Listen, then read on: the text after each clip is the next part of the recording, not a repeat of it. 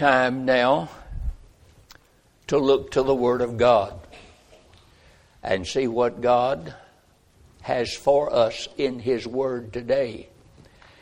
Never take your Bible for granted. It is the only book whereby we are guaranteed 100% truth every time we read it. What you read in the Scripture is right.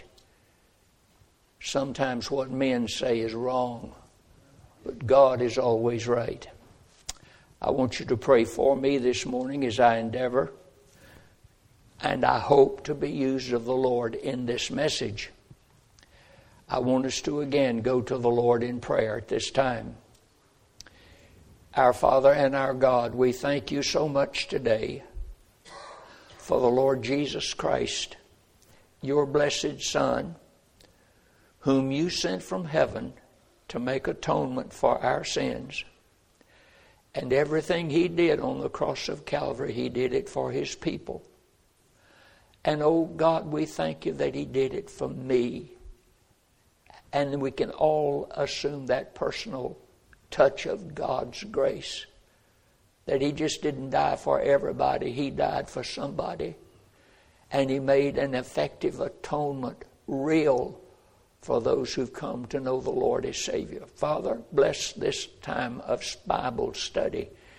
I pray that you might open our hearts and make us willing, Lord, to listen to thy word. For we ask it in Christ's name, and for His sake we pray. Amen and amen. Please turn with me to the Gospel of John, chapter number 1. The Gospel of John, chapter number 1, and I want to read for your hearing and for your reading and following along in your Bibles, verses 14 through 18. John chapter 1, verses 14 through 18. And the Word was made flesh and dwelt among us.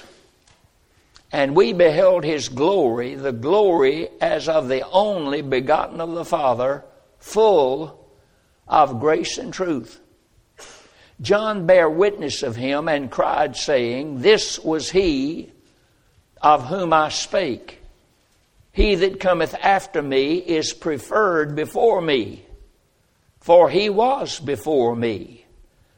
And of His fullness have all we received, and grace for grace.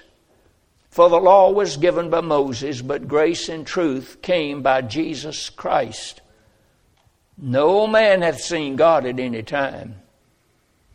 The only begotten Son, which is in the bosom of the Father, He hath declared Him. I want us to focus in on that 14th verse. The Word became flesh and dwelt among us. And we beheld His glory, the glory as of the only begotten of the Father, full of grace and truth. And I want to arrest that phrase from that verse for our title, Christ, full of grace and truth. Christ, full of grace and truth. In that text, in verse number 14, there are 4 evidences that Jesus Christ is the Messiah. Notice His incarnation speaks of that. The Word became flesh and dwelt among us. Second of all, His glory speaks to the evidence of that. We beheld His glory, the glory of the Father. And number 3, He was full of grace. I've never known anybody who was full of grace. Now, I've met some folk. We hope and pray that we will be full of grace. We have a little taste of it down here on this earth. But He was full of grace, and fourthly, He was full of truth. Full of it. Could not lie. Could not misappropriate truth. Always told the truth. And if you want to splash over into verse 15, he gives you a fifth evidence. John the Baptist also gave evidence that he was the Christ. John bare witness of him and cried, saying, This was he of whom I spake. He that cometh after me is preferred before me, for he was before me. Everything spoken of creatively in John chapter 1, verses 1 through 5, is done by no other than the Lord Jesus Christ. In the beginning was the Word. That is a capital W. Not just any kind of word. He was the Word incarnate.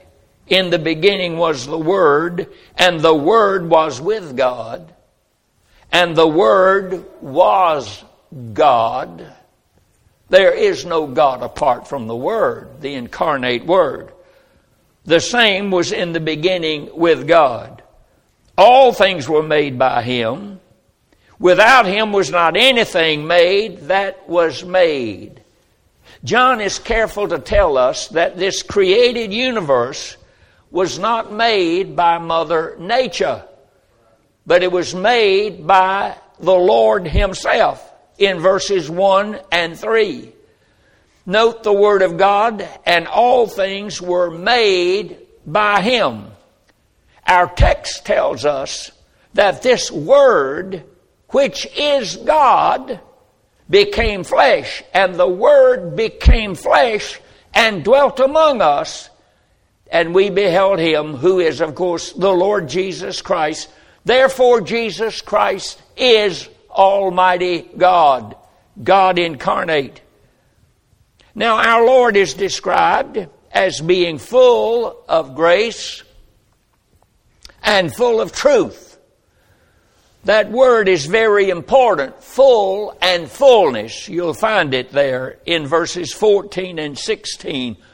Full and fullness. It's mentioned twice. What does it mean when it says that He, Christ, was full? He was full. It is the little Greek word pleres, P-L-E-R-E-S. Now let me give you some ways it is used to clarify its meaning. Number one, sometimes it means to be filled materially. In Matthew chapter 14, verse number 20, speaking of the feeding of the 5,000, and by the way, can you imagine what that must have been like? I've seen the time when our kids were small and it seemed like we was feeding 5,000 at the table. Now 5,000's a lot of people, and all of them were hungry, and the Lord Jesus fed all 5,000. But in that context, it says they did all eat. Now, some of them didn't have the virus. And some of them were a little queasy. And some of them didn't like what was served. They all began to eat and were filled. Filled. And they took up the fragments that remained, 12 baskets full. Why did they not eat the fragments? Because they didn't have any room. They were full, already full, and they couldn't eat anymore. They were full. It's a very important word, full, filled. It also means being filled spiritually, not just materially, but spiritually. In Acts chapter number 6, verse number 3, wherefore, brethren, look you out among you 7 men full of the Holy Ghost and wisdom. They were the first deacons ever to serve in the local church. And the qualifications was not, let's pick out some men who have a lot of money and they can give to our church and we'll build a church fine. No. We're looking for some men that are full of the, don't take that word lightly, full of the Holy Ghost and wisdom. They had no room for flesh. They had no room for self. Thirdly, sometimes it means being filled with good works. In Acts chapter number 9, verse number 36, Simon Peter talks about some visit that he had at Joppa. And he said there was at Joppa a certain disciple named Tabitha, which by interpretation is called Dorcas. I've known some pastors to have Sunday school classes, and sometimes those classes were, if they were ladies' classes, they were called the class of Dorcas. This woman was full of good works. Full of good works. And almsgiving, which she did. Dorcas had no room for bad works. She is full. And fourthly, being filled means completely and covered over. It's not an exaggeration. It's not just pushing a point too far. It means completely full and completely filled and covered over. The Lord Jesus, when he spoke about the blade and the parable of the sower and the seed in Mark 4:28, he said this, "For the earth bringeth forth fruit of herself. First the blade, then the ear, after that the full corn in the ear." Now, he didn't have to say full corn, but he did say that when they tore the shucks off of those corn vegetables, they found that it was full of corn.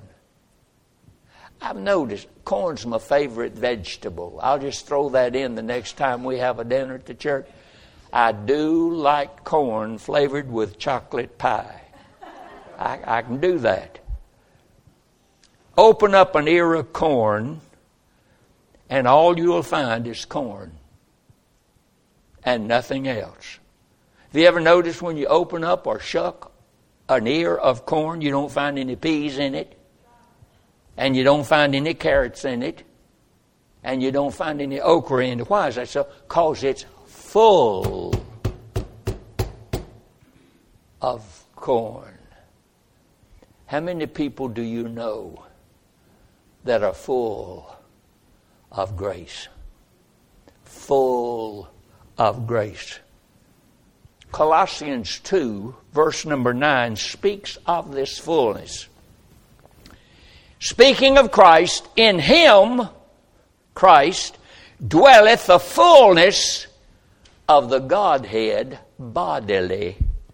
God became flesh, and in that flesh was none other than the Lord Jesus Christ, his Son.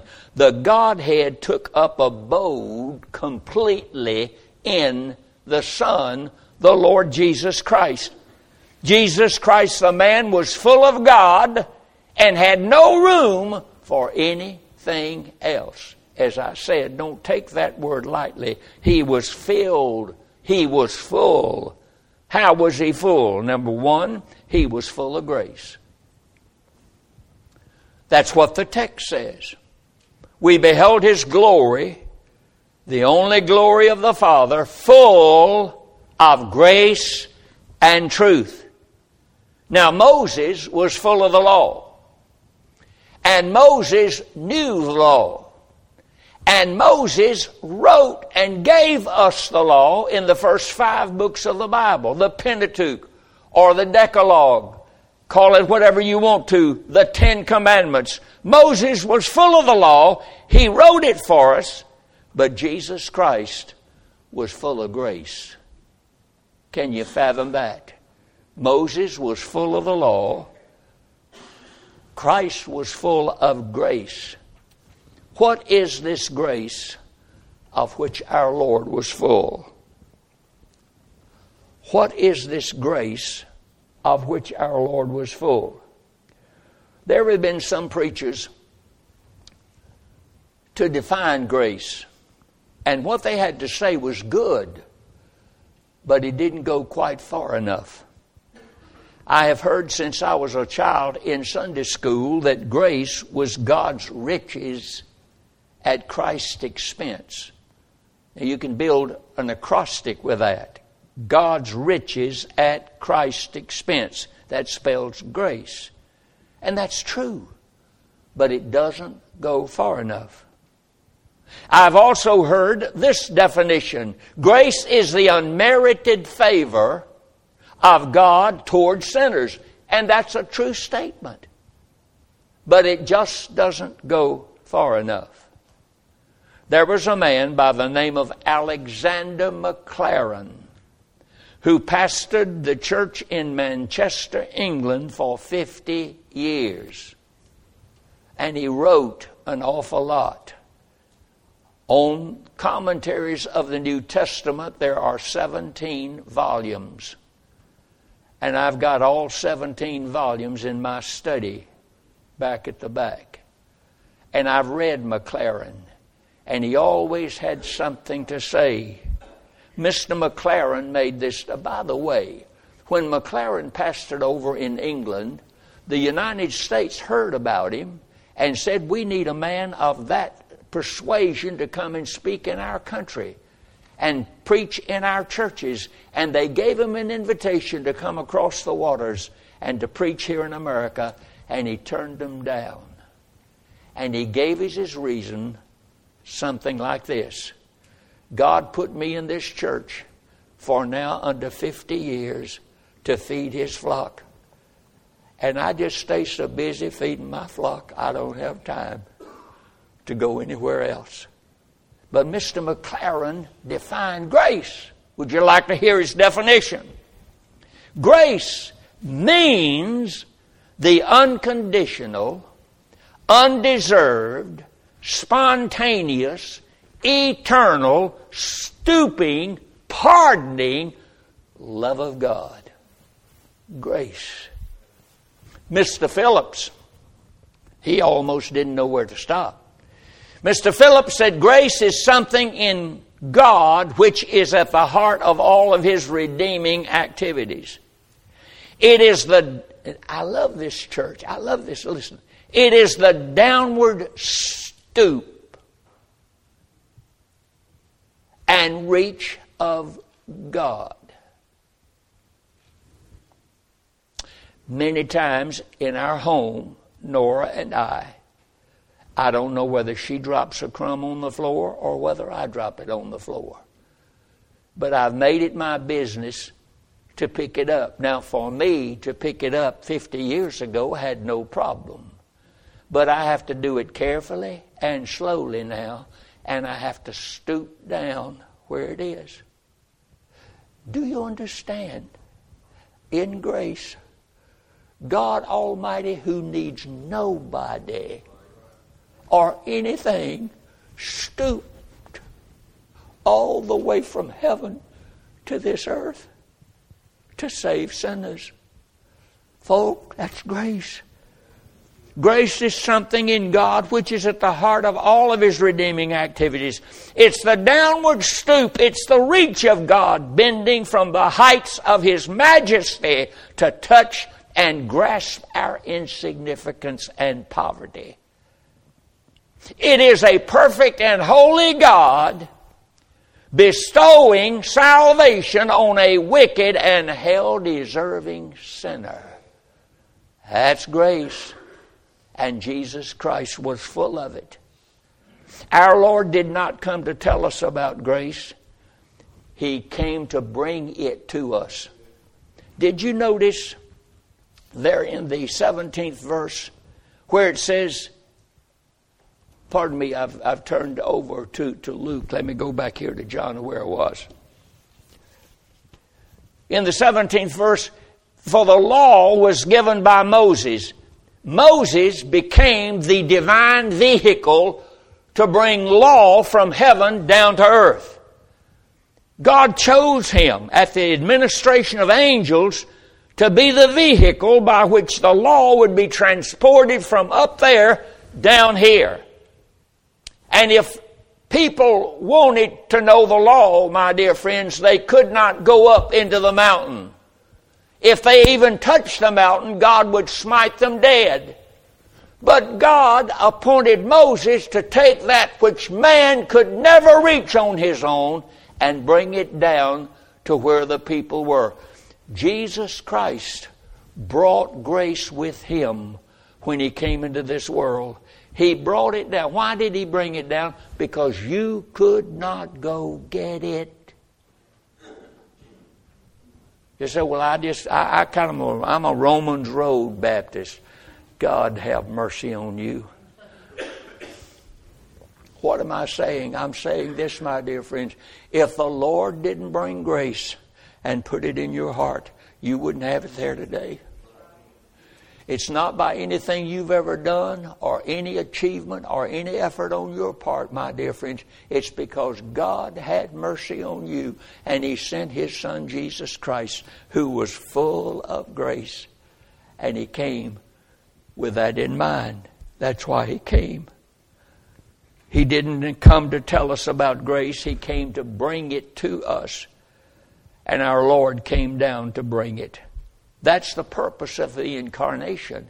Just remember that the next time December the 25th rolls around, which never has been the birth of the Lord Jesus, but it's the one that we get designated with, just remember this, that Jesus Christ did not come just to be displayed. He came to bring grace to the hearts of His people.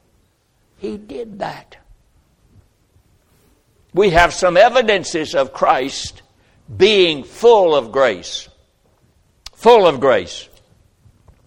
May I suggest to you that grace came out of the eyes of Christ. When God's people looked into the face of Christ, they looked into His eyes and they saw nothing but grace. God's grace.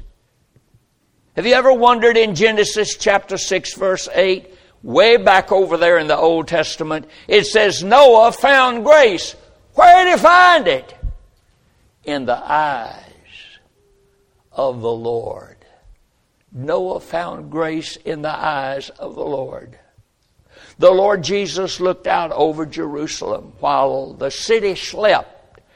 The Lord Jesus looked out over Jerusalem and cried out, "O Jerusalem, how oft would I have gathered you as a hen doth her brood, but you would not."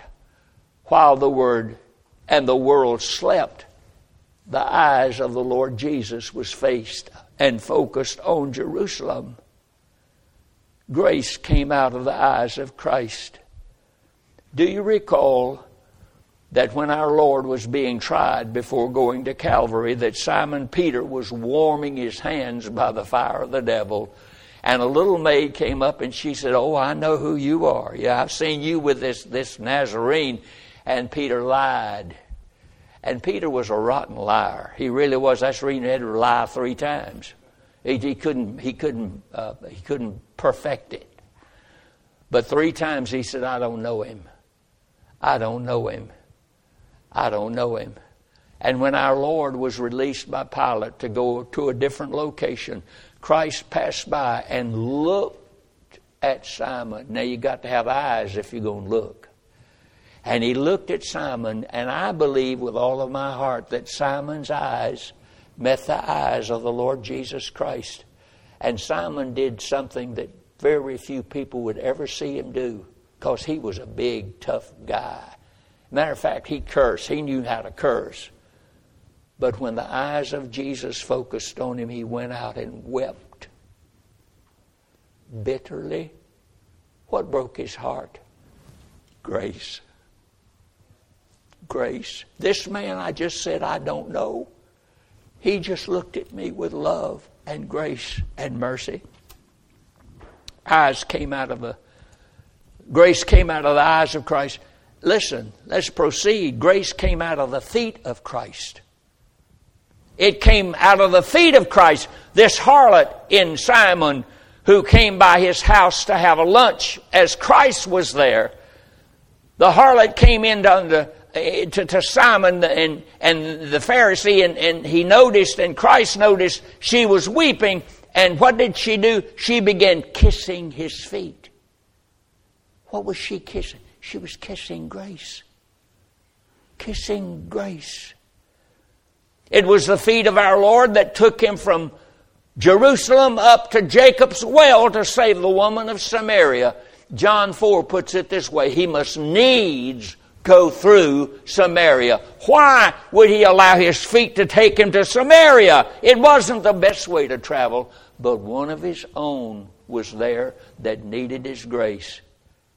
His feet were filled with grace. His mouth was filled with grace. In Luke 4:22, all bear him witness and wondered at the gracious words which proceeded out of his mouth. I didn't see this till this morning, but I don't think I'll ever forget it. He went to Nazareth to visit the synagogue, and when he got into the synagogue, he was given the privilege of standing and reading the Old Testament scripture, which was the custom. And when the Lord Jesus began to speak from the Old Testament, it says they bear him witness and wondered at the gracious words. Do you know what gracious words are? They're words of grace. They wondered at the gracious words which proceeded out of his mouth. Did you know, following that verse in Luke 4, it tells you that they sought to kill him. Wait a minute. I thought they wondered at the gracious words. They wondered at the words of grace. Times have not changed. People don't like grace today. People don't like all of God and none of me. And I don't have the time to do it, but you need to read the 4th chapter of the Gospel of Luke, and you'll find out what the Lord said when he preached and gave words of grace to them. He talked about Elijah going to one person who was a Gentile, and Gentiles were considered as dogs, and yet God had mercy on that lady. And he talks about Elisha and his encounter with Naaman, and Naaman was a filthy leper. He's the only one that God saved there. They were gracious words, and it burned the congregation up. What does he mean coming in our congregation and talking about Gentiles? I tell you what, that's why he came, to seek and to save that which was lost. Gracious words proceeded out of his mouth. Grace came out of the ears of Christ. Remember, the leper came to Christ and said, Lord, if thou wilt, thou canst make me whole. Christ heard every word he said. And Jesus, upon hearing that, said, I will, be thou made whole. He was full of grace. Grace came out of the heart of Christ.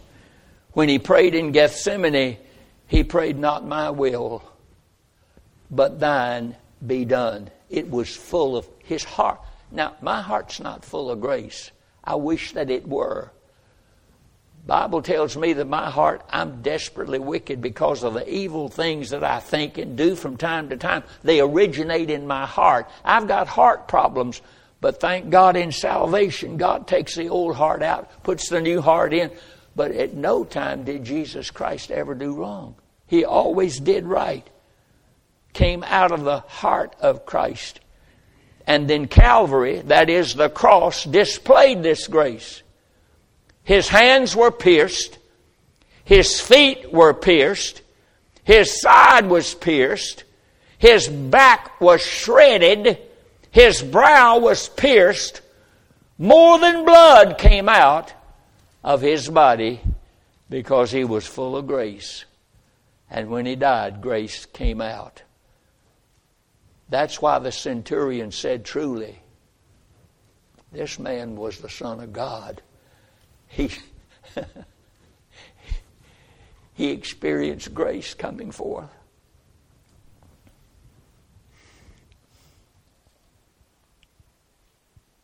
Even our Lord, before He died, said, Father, forgive them, for they know not what they do. Even the thief begged to be remembered and responded to by the Lord, today thou shalt be with me in paradise. Can you not see? He's full of grace. He's full of grace. But not only is He full of grace, Christ is full of truth. Truth, full of truth. What is this truth of which our Lord was full? Aletheia. Aletheia is a Greek word. It means untarnished, uncompromising, unpolluted, unchanging truth. Now, we don't have much truth today, if you're getting it from television. I mean, really and truly, folk. I've never heard so many variations of truth.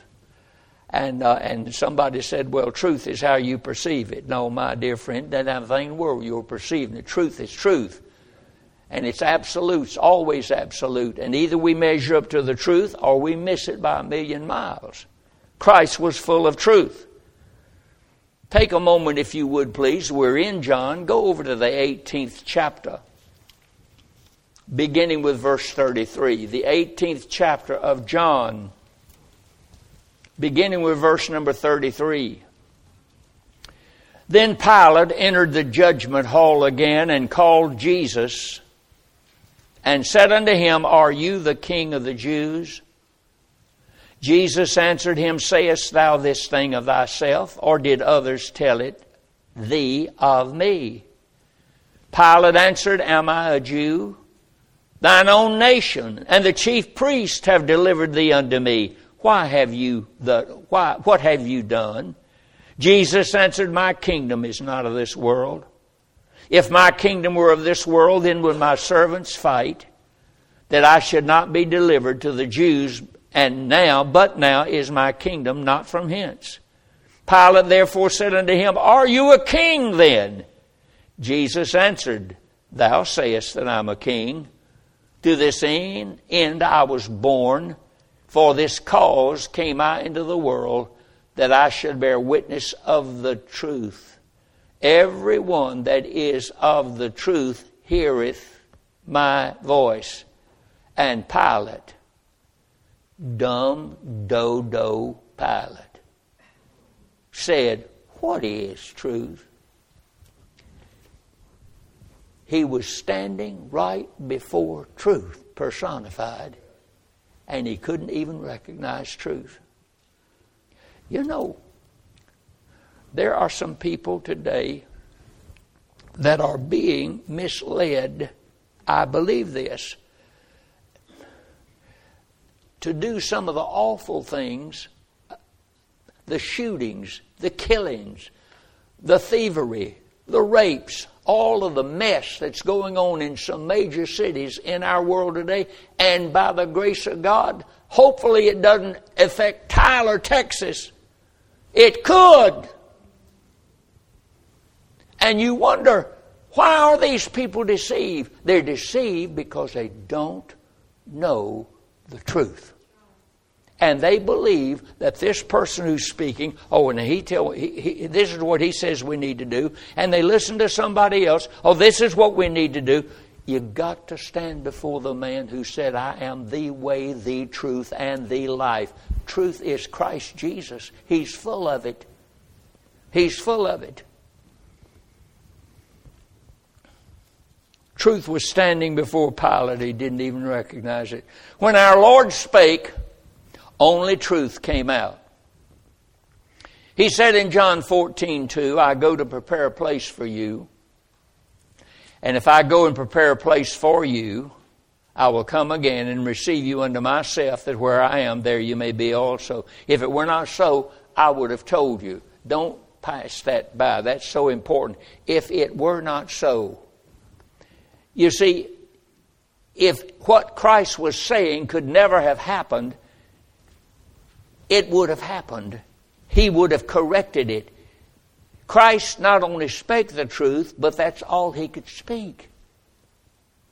That's all he could speak, is truth. If it were not so, I would have told you.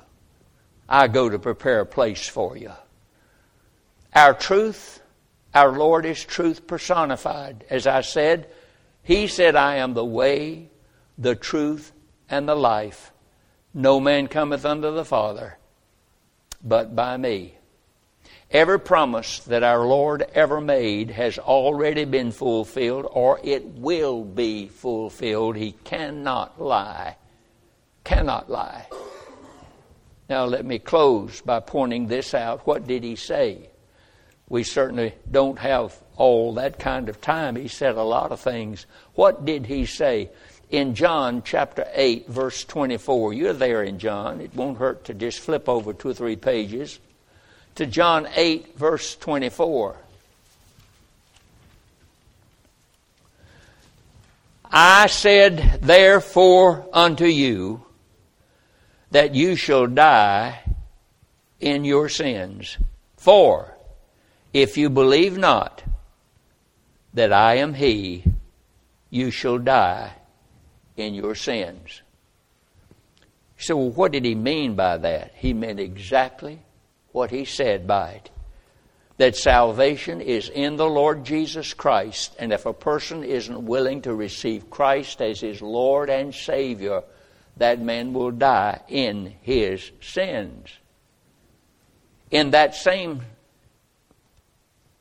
let's go to chapter 6 at verse 35. Chapter 6, verse 35.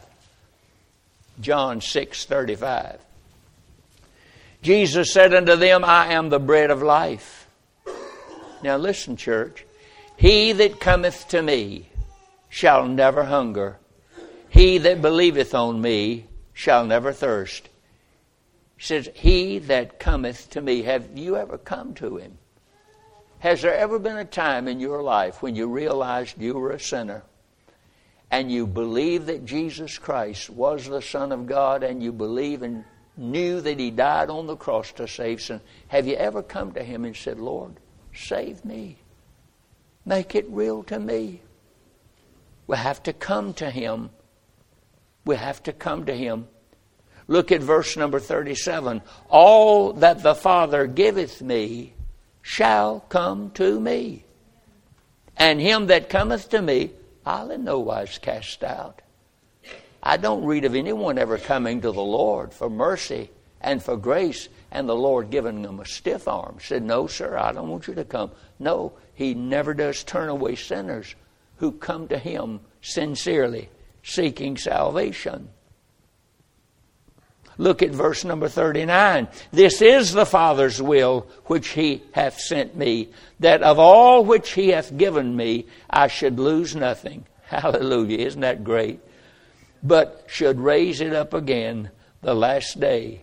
He never lost the one that was given to Him of the Father. And verse number 47. Verily, verily, I say unto you, he that believeth on me hath everlasting life. Well, when are we going to have that everlasting life? When you believe on Him. It begins the moment you trust Christ. H-A-T-H is in the present tense. He that believes on me has everlasting life. If you've been saved with the grace of God, you have already entered into everlasting life. That's what He said. And He's full of grace. And He's full of truth. In conclusion, how can one come to know the Lord Jesus, who is full of grace and truth? Well, I can just read you 3 particular outstanding statements and the reference that I use to support that statement. We're justified only by His grace. By His grace. Titus 3:7. That being justified by His grace, we should be made heirs according to the hope of eternal life. Number 2, we must come to the throne of grace. In Hebrews 4:16, let us therefore come boldly to the throne of grace to obtain mercy. And finally, number 3, He only gives grace to the humble. In James chapter 4, verse 6, God resisteth the proud, but giveth grace to the humble. I have no other message in evangelism but Jesus Christ, full of grace and truth. Never has been many different ways for people to be saved. Some folks look over in the Old Testament and they say, well, I believe you can be saved by looking over in the Old. No. You don't look over in the Old Testament to get to the New Testament. Salvation is not being saved by the law. Never has been, never will be. Salvation is saved by the grace and truth of our Lord Jesus Christ. That's the message. That's the only message we have. And yet people still wonder at the gracious words which proceeded out of his mouth. Will you come to him today on his terms? Not yours, but on his terms. If we confess him before men, he will confess us before the Father which is in heaven. If we deny him before men, he will deny us before the Father which is in heaven. Shall we stand, please?